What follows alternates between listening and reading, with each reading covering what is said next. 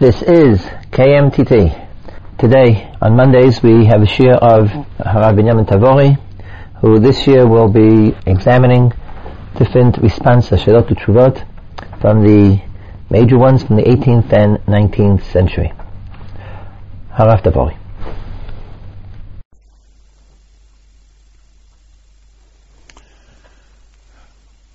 We discussed the last few weeks Shelot Utshuvot of Rebbe Akiva Eiger and his son-in-law, the Chatam Sofer. We're going to go back a little bit in history. We're still referring to tshuvas of the 18th century, or the beginning of the 19th, but we're going to go back to Poland in the 18th century and discuss the tshuvas of Rav Yechezkel Landau, known as the Noda B'Yehuda. Rav Yechezkel Landau was born in 1713 and was nifter in 1793. He was obviously known as a great Lamdan, etc., as will be told about all the Gedolim who wrote Tshuvas. But in his case, particularly, he was appointed a Dayan in the city of Brody when he was 21. When he was 30, he became the Rav of Yampol, and years later, he became the Rav of Prague. In 1752, when he was just not yet 40, he was one of the people that was consulted to discuss the controversy the great controversy at that time between Rabbi Yonasan Eibshitz and Rabbi Yaakov Emden. The Noda B'Yehuda of Yechezkel Landau tried very much not to take a stand on one side or the other. His purpose was to try to maintain the peace of the different factions, and therefore he wrote about Rabbi Yonasan Eibshitz, how great a gadol he was, what a great Talmid Chacham he was. Obviously, he was a great tzaddik, etc., etc. Nevertheless, he recommended not using the kameos that were endorsed or written by Rabbi Yonasan Eibshitz. This, of course, did lead to some bad feelings on certain points, and in fact, when the Noda B'Yehuda was a candidate to be the Rav of Prague, so some people opposed him because of his stance, which was really a very parva type of stance, and the argument between Rabbi Yonasan Eibshitz and Rabbi Yaakov Emden. But nevertheless, there were people who opposed his assuming that position for that reason. They might have had ulterior motives as well. The Noda B'Yehuda was known as a misnagid, and some of the tshuvas, not that we'll see today, but refer to Chasidus in general. And he was very critical of the Hasidic movement, but nevertheless, he was greatly approved of by the Hasidic world. In fact, the Noda B'Yehuda is quoted as saying that he was mamish a Yachid Hador, and HaKadosh Baruch Hu helped him to reach the Psak Emes in all his psakim. So, Rabbi Yonasan Eibshitz, although being known as a misnagid, Rabbi Yaakov Landau, Rabbi Yechezkel Landau, the Noda B'Yehuda, although known as a misnagid, was nevertheless approved by the Hasidic world. In the beginning of the Haskalah movement, he also did seem to approve somewhat of the Haskalah movement. He did approve of certain books that were written in the worlds of history, in the worlds of science, but later when he saw a different direction of Haskalah that he was not in favor of, he came out very strongly against the maskilim of his time. In Prague, he was a great leader of the community, not just known as the Gadol, the Rav of the town, but he was very much interested in communal cooperation. In fact, when there was a group of the soldiers that were drafted to the army, there's a very famous time that he spoke to the army, he spoke to the soldiers and encouraged them in their military work in support of the local government.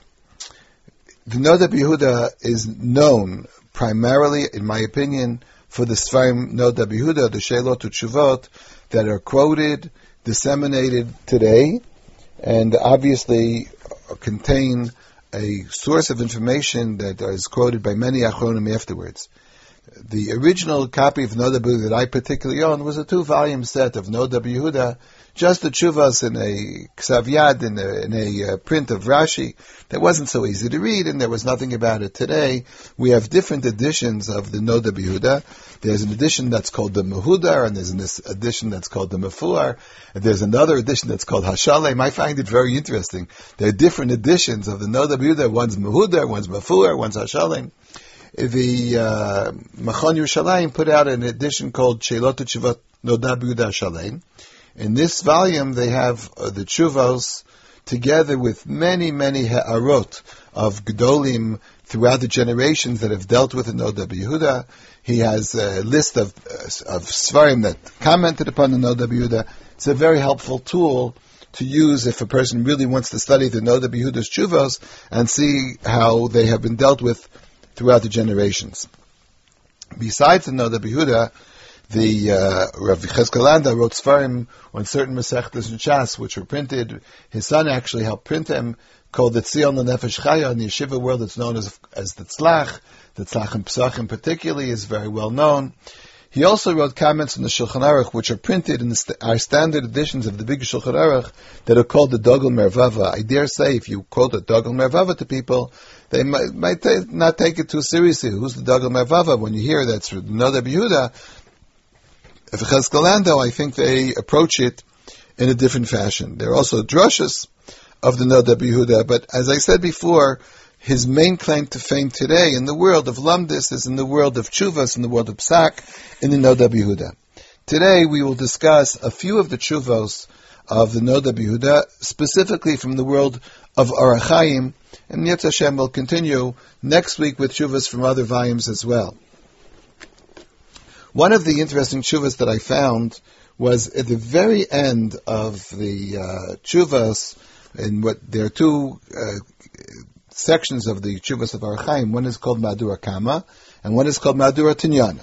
So in the end of the Madura Tinyana, he has a tshuva in Siman Kuf Mem that someone asked him, how come when we wash in the morning, we wash our hands, people wash their face, but we do not have a custom, and it's not mentioned in the Shulchan Aruch, that people should wash panav, yadav, v'raglav, their hands, their feet, and their face.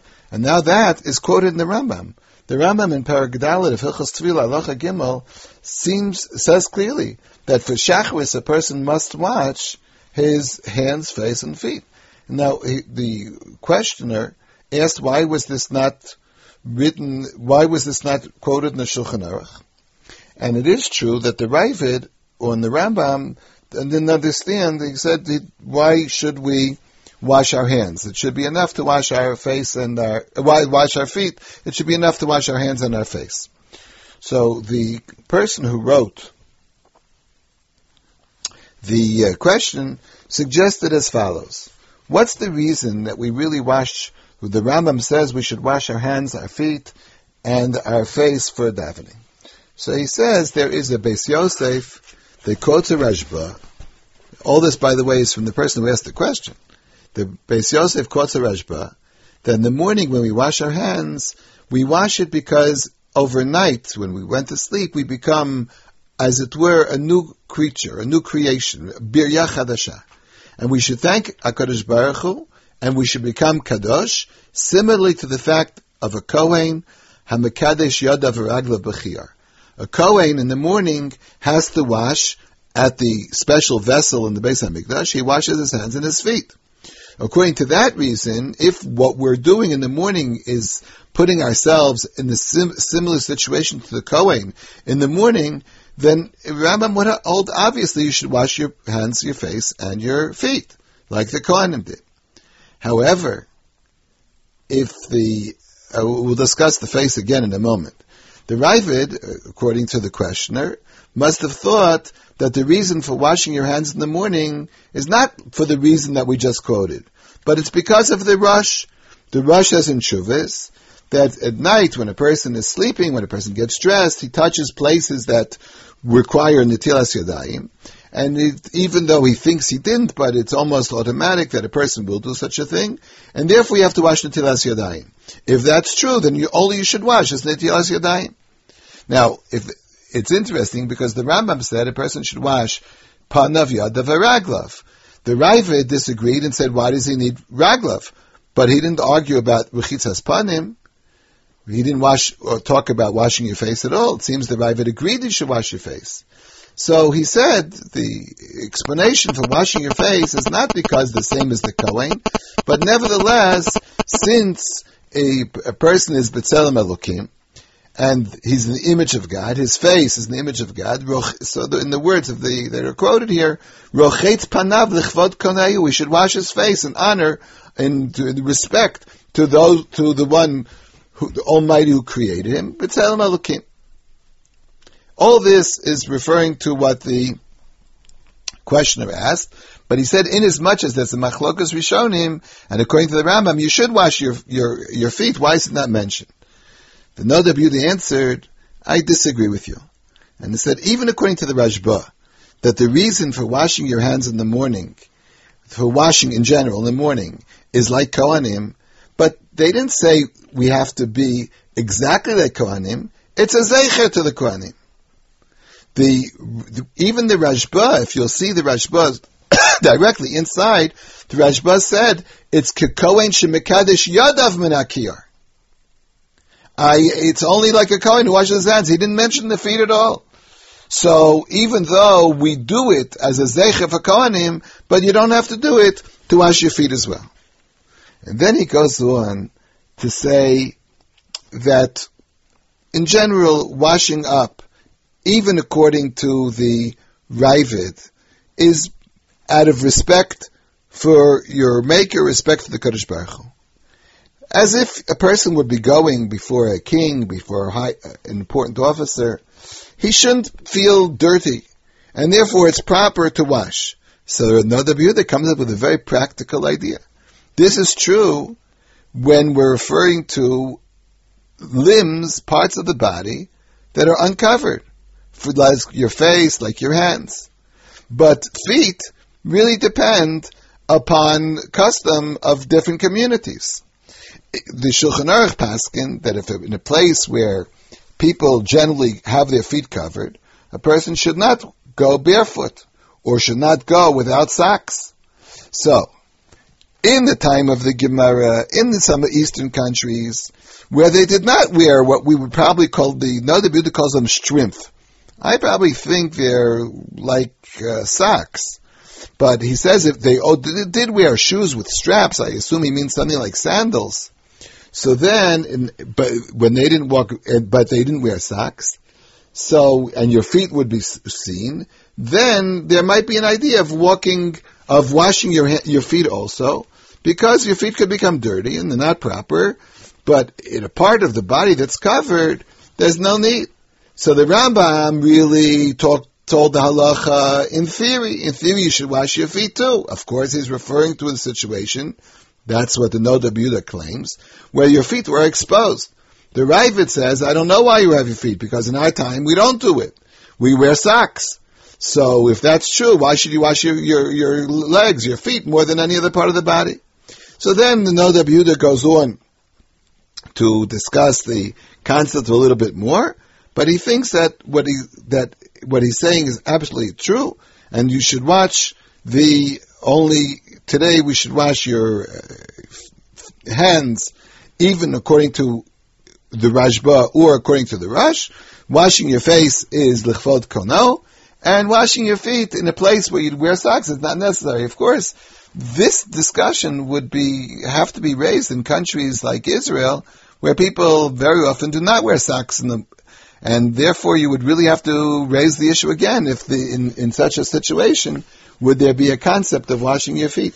Now it's interesting to note that this tshuva was a source of discussion, and as I said before, the addition of Machon Yerushalayim helped me very much to see people who raised this issue, discussed this issue. They also discussed the fact that should you wash for every tefillah or only for one tefillah, because let's remember that according to the Rambam, tefillah once a day is a biblical requirement. So the idea of kiddush yadayim v'raglayim, or that the Ram calls kiddush yadayim, would only be for shachris, but not for a perhaps mincha marav, which is only drabanan. And as I said before, this engendered a discussion, as in fact almost every tshuva that NoW did. And those people that are more interested can see the discussion in the various new editions of the NoW Yehuda. A very short tshuva, which also I personally came across, and because of cases that came up, was a question that was asked if a person in shul can make a bracha shechianu when he benches Hanukkah candles. Now let's remember that every Avel benches Hanukkah candles at home and in shul, and the custom, of course, everybody benches it at home. One person's benches in shul.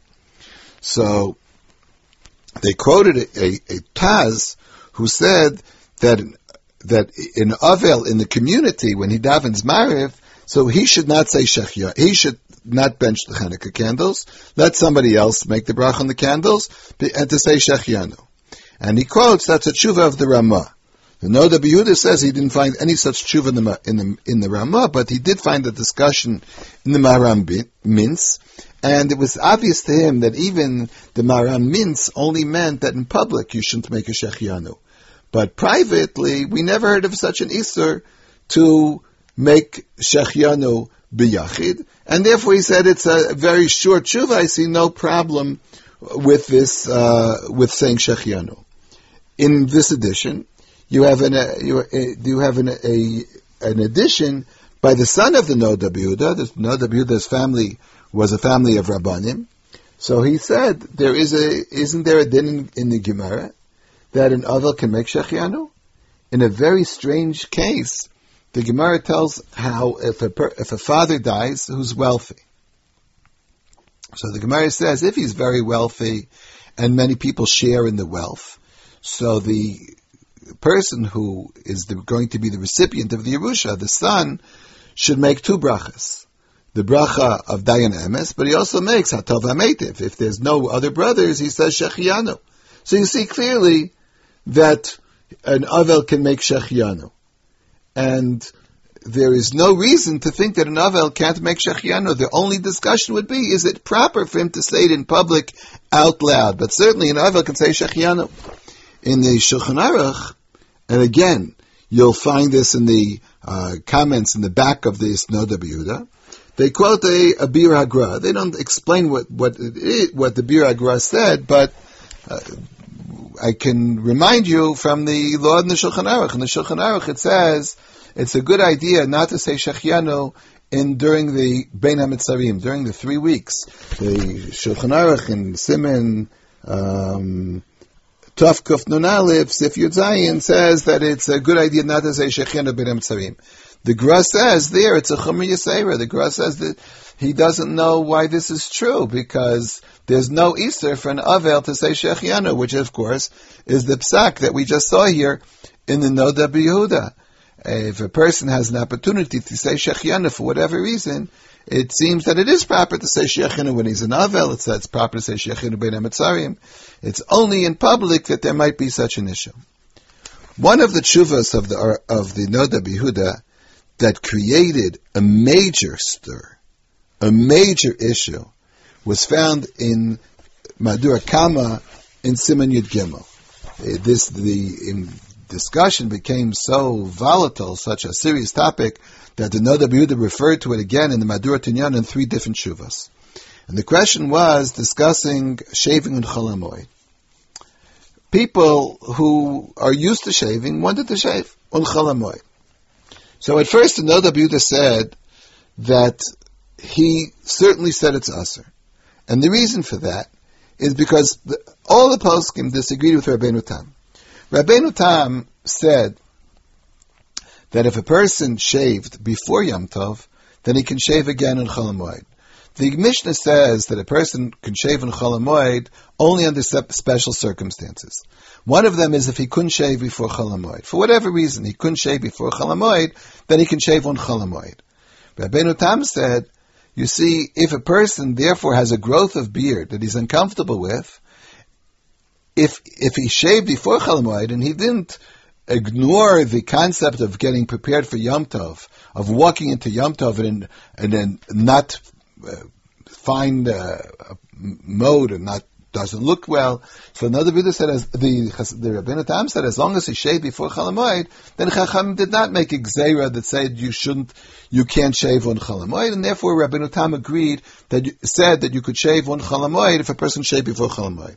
However, the Noda B'Yehuda says all the poskim disagreed with him. Look in the Tur and Siman Taf Kuf Lamed Aleph. So it seems to be just to reject Rabbeinu Tam out of hand. However, the Noda B'Yehuda said, look, it's Rabbeinu Tam. I don't want to just ignore what he said. And since it's Rabbeinu Tam, we really should try to deal very seriously with what he said. And obviously it doesn't contradict Gemaras. Rabbeinu Tam wouldn't contradict Gemaras. So therefore we should try to understand Rabbeinu Tam. And the Noda B'Yehuda, with the whole discussion, which I won't go into all details, said that we should distinguish if the Isur is really an Isur Malacha. Is it really Asur because of Malacha which is Asur in Chol HaMoed? Or is it really only Asur because of the Gezeira that we want to make sure that a person shaves before Chol HaMoed? And then the bottom line of the Psak was, he said you can go to a barber who needs Parnasa. Po'el she'ein lo ma liochal, then you're allowed to go to him on Chol HaMoed. If you've shaved before Chol HaMoed, then you're allowed to go into a barber. He's referring to a Jewish barber, by the way, who is indigent, needs the parnasa, daily parnasa. Then he says, we have a tremendous amud shel barzel, we have a strong support in Rabbeinu Tam. If a person shaves in Chol HaMoed, even though most poskim disagree, nevertheless, if you go to a poel she'en ma yochal, the Noda B'Yehuda was matir, and especially in the case where a person is important and goes to visit, he has dealings with royalty, with important dukes, etc. So, and he says it's very difficult for him, and the people will sort of mock him. Then he said you can rely on this heter. Now, in the second edition, in Madura Tinyana, so number of tshuvos were written about this psak. Obviously, it created a great furor. People disagreed violently with him. One of the people, some of them, apparently even wrote in vituperative terms and really questioned the Noda B'Yehuda Great. But some people asked him, why did you do this? Why did you rely on one opinion when there's so many opinions against it? Noda B'Yehuda sort of pushed away that argument. He said, I don't understand. If the Rabbeinu Tam is right, and I see it's right, what's wrong with disagreeing with other people? Even if it would be an Isur D'Oraisa, but especially this is an Isur Rabbanan, and I don't understand. And he said, moreover, I didn't find such a great heter. I just said that according to Rabbeinu Tam, I answered the Rishonim and the Achronim who disagree with him. They understood what he said in one way, and I understood it differently. And I explained that Rabbeinu Tam was matir in a situation where he goes to a poor barber. But the people wrote about the effect it has on their generation, because they felt that many people will take advantage of this heter and other heterim, and they felt that Noda B'Yehuda would mislead the people. Noda B'Yehuda answered, I don't understand. I really think that I had grave deliberations about printing this tshuva. When I thought about there are many people who are makel in shaving in general, because unfortunately, says the Noda B'Yehuda, in my generation, there are people who use a razor blade, and there are over 5 Isuri Torah. So how should I talk about shaving in Chol HaMoed? And for a long time, I left this tshuva without printing it, but then I said, the opposite is true.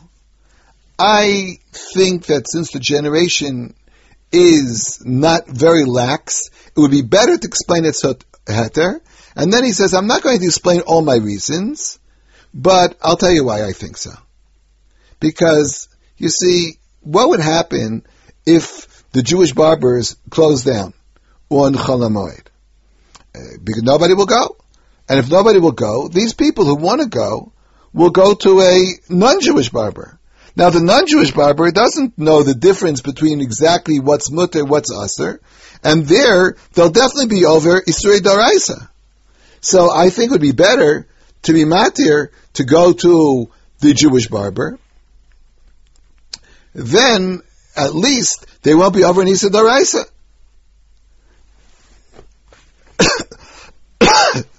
Another tshuva was written, the next tshuva was written to him, and the person said that he's not going to rely on it, and he's not going to accept it. So the Noda B'Yehuda says, I didn't ask you to accept it. I didn't write my sefer for Gedolim. I wrote my sefer for people who need to learn halacha l'maisa, what I think. But a person who's a Talmid Chacham, I'm never going to tell him to accept what I said. And you asked me, I said before that I'm not going to print it for reasons that are hidden. How can I talk about printing a tshuva when the reasons are hidden? He says, no, the heter's not hidden. My reasons for printing the heter or not printing it, those are hidden reasons with me. But basically, the bottom line is, I think this psak is acceptable, and therefore, I stand by what I said. Of course, very shortly after, the Chassam Sofer wrote a tshuva that disagreed with another B'Yehuda, said you can't shave. In our world, of course, this became a very famous discussion, and almost no tshuva that discusses shaving can ignore this classic tshuva of Noda B'Yehuda, both in Madur Kam and Madur Tinyana. For example, Reb Moshe Feinstein in his tshuva Sarach Chaim, Chelik Aleph, or in his famous tshuva about shaving in our times, quotes the Noda B'Yehuda and argues that even that today he gives at least a heter, and he says that the Noda B'Yehuda discussed how important it is to shave if you shave before Yom Tov. How important would it be to shave a few days later? So he said today this argument doesn't matter. It doesn't cause a difference because people with a 3-day growth of beard already feel uncomfortable, don't feel proper to walk in public. And he talks about whether the Isser is the Raisa, the Isser Trabanan, and he quotes the Noda B'Yehuda. Therefore, Reb Moshe at the end says, I think today in our world we can be matir, if people shave every day, to shave for regularly, and he thinks that even the Noda B'Yehuda would agree to this, because the Noda B'Yehuda pointed out in the tshuva that not everybody shaved every day. It's only a few special individuals that did it. Therefore, his tshuva was written at that time. Reb Moshe claims that the Noda B'Yehuda probably would agree in his time as well. The last tshuva that I'm going to discuss today is a tshuva that seems very short and to the point, but it also has engendered a great amount of discussion. The question was asked, when does a child become bar mitzvah? There is obviously we know that a child is bar mitzvah at the age of 13. But what we're used to saying is that a bar mitzvah is bar mitzvah at Shlosha Shana V'Yom Echad. Now what does that V'Yom Echad mean? So there are people who thought, and I don't know why, but I think there's a popular misconception that there are people who think the child should be the day after his 13th birthday.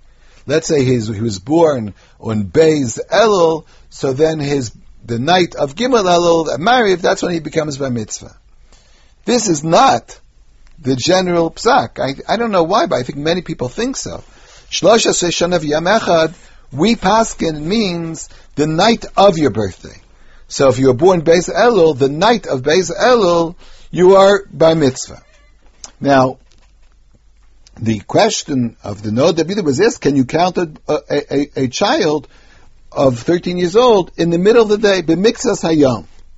So the Noda B'Yehuda said, I don't understand what your problem is. We paskin, the evening of the 13th, of your 13th birthday, is the time that you become bar mitzvah, and you're called, that's Shlosha Shesham Echad, and you can daven for the teva. You can daven for the Amud. We learned the tshuva of Rebbe Kiva Eger that this would apply only to dinim d'Rabbanan, not to dinim d'Oraisa, which is not our issue right now, but nevertheless, for dinim d'Rabbanan, the Noda B'Yehuda says it's obvious that you can do it, you can count him for a minyan from the time the night of his 13th birthday. But the person who wrote the question to him said to him that it seems from the Rambam that you need a full day. It's not sufficient the night of his birthday, you need Yom Shalem. Now when you say Yom Shalem, it could have meant, I don't know why, but the day after his birthday, or it could mean you need what they call Me'es Le'es. Let's say if you were born 2 o'clock in the afternoon, your Bar Mitzvah is actually going to be 2 o'clock in the afternoon. So, and the person who wrote the question to the Noda B'Yehuda said that's the opinion of the Rambam. The Noda B'Yehuda says, I don't know where you got such a Rambam from. And then it's true that he quoted Alechem Chamudot, which is a Perush in the Russian Nida, who says that this might be the Pshat in the Rambam. But the Alechem Chamudot afterwards said, no, I don't think that's really the Pshat in the Rambam, and therefore everybody would agree that your Bar Mitzvah the night of the evening. He then quoted Rashi and discussed if Rashi said it. The bottom line is he said, this is the minig, this is the way we paskin, your Bar Mitzvah on your 13th birthday, and you need not wait another day, you do not need to wait either Meis Leis. I once heard Rav Avad Yosef discuss this point, and someone asked him if you need Meis Leis, and his answer was, Yesh tshuva shel Alechem Chamudot. The Lechem Chamudot says that you do have to wait Meis Leis, but he says, Achronim dachota b'shtei yadayim. That's a quote that I heard from Rav Avadia, that Achronim rejected this opinion out of hand. Interestingly enough, the opinion is found in the Shiltos of Parshas Bechukosai. The Shiltos was already a Gaon. We're not talking about Rishonim, we're not talking about commentaries on Rishonim, we're talking about Rav Achai Gaon, the author of the Shiltos, who says in Parshas Bechukosai that you really do need Meis Leis. The Netziv said on his commentary on the Shiltos, if Achronim had known this opinion of the Shiltos, they would not have rejected out of hand. There would have been people who were choshesh. And I saw in one of Rav Moshe Steinbuch's Svarim that he really discussed an idea of being machmir for this shita, and therefore he raised even a possibility as follows: if a child was born, let's say 2 o'clock in the morning, so he davened Mariv and went to sleep. So he said there were people who would wake up their son at 2 o'clock or 2:15, 2:30 to tell him to say Kriyat Shema again. Because the Kriyat Shema he said earlier might have been said when he was a katan, and now he's a gadol, because if you pass the Meis Leis. Although certain Achronim, Moshe Steinbuch really discusses this as a serious option, I don't think this is the accepted custom. We obviously follow the psak of the Noda B'Yehuda that a child is bar mitzvah the night of his 13th birthday.